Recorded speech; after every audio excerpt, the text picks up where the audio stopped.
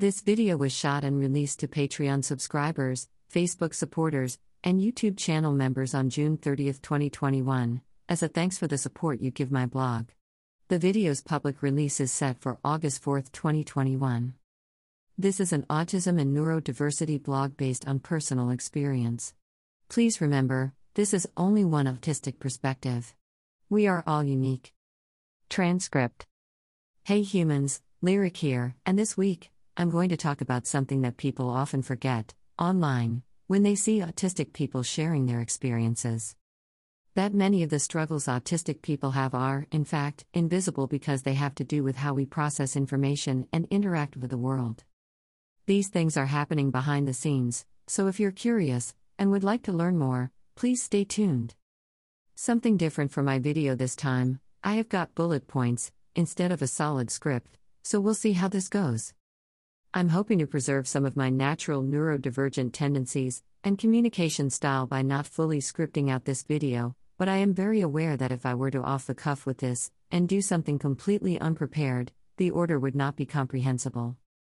Let's see how this goes and let me know if you like this, a slightly more relaxed format video, as we dive in.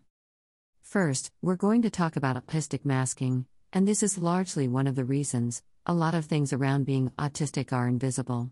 In addition to the fact that we're talking about processing differences, and how we experience the world, which is also invisible. Autistic masking is when an autistic person, or a neurodivergent person may mask, or hide, their autistic or neurodivergent traits. They may do this with, or without, realizing they're even doing it. Before I knew I was autistic, I was masking and I didn't even know that's what I was doing. Autistic people, often, we mask because we feel unsafe and we are trying to blend in and be invisible and not be noticed because a lot of us. I will speak from my personal experience. I was bullied and picked on a lot for things I did. People would call me horrible names, spaz, the R word, twitchy witchy, all kinds of really just ugly things. People would tell me I was overreacting to things a lot. People would tell me I was being too fill in the blank. So I learned to hide and restrain myself very greatly because I became very aware that the way I would act, naturally, was mocked by people around me or scolded. When I was young and tried to speak up for my needs, for example in elementary school, when I started to get headaches, when I went to a new school. Every day, in the classroom, I would get a headache and I would get sent to the nurse, but the nurse told me to stop coming to the nurse, because the nurse assumed that I was trying to get out of class, and told me I had to learn to stay in class like everyone else. So I just assumed everyone else was as uncomfortable as I was, and the expectation was, regardless as if you had headache, migraines or extreme pain or not, you were required to stay in class anyway and suck it up and deal with it. The consequences of that being, that for 29 years, I had regular migraines, triggered by fluorescent lighting, because the nurse, maybe unintentionally, I don't know, or intentionally I can't say. This was a lot of years ago. Gaslit me and sent me back, dismissing my experience, and I never got help for the migraines.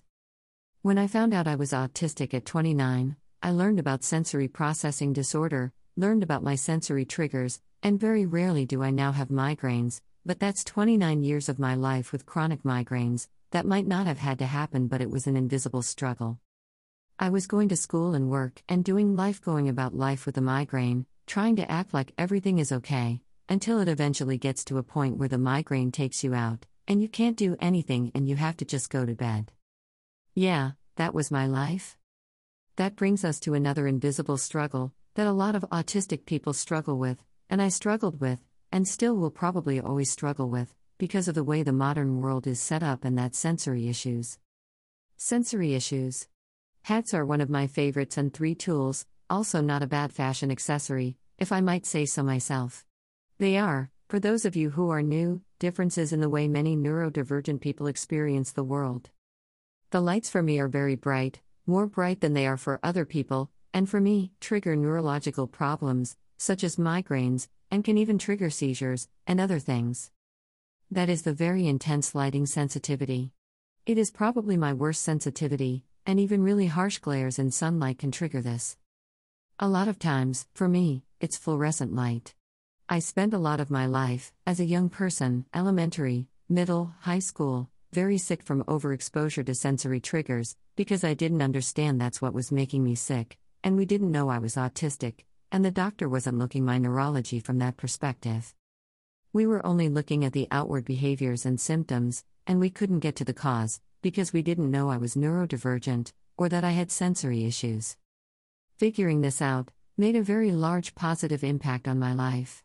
Because I didn't know I had sensory issues, for a very long time, I learned to hide my pain and discomfort around sensory situations.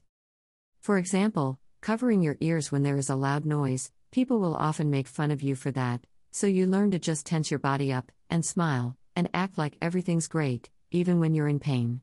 Or I just learned to take a jacket everywhere I go, if I have to go inside. Even in the middle of summer, when it's triple-digit heat outside here in Texas, I take a jacket or sweater, because I can't stand normal room temperatures that most people can deal with or find pleasant. I also struggle to hear words correctly and sort out sounds. Part of that sensory processing can be a difference in processing pain. Neurodivergent people can be more sensitive, or less sensitive to pain than is considered what is average in the general population. I say that I am grateful I have a higher pain tolerance than a lot of people I know. Although, this is not always good because sometimes I will injure myself.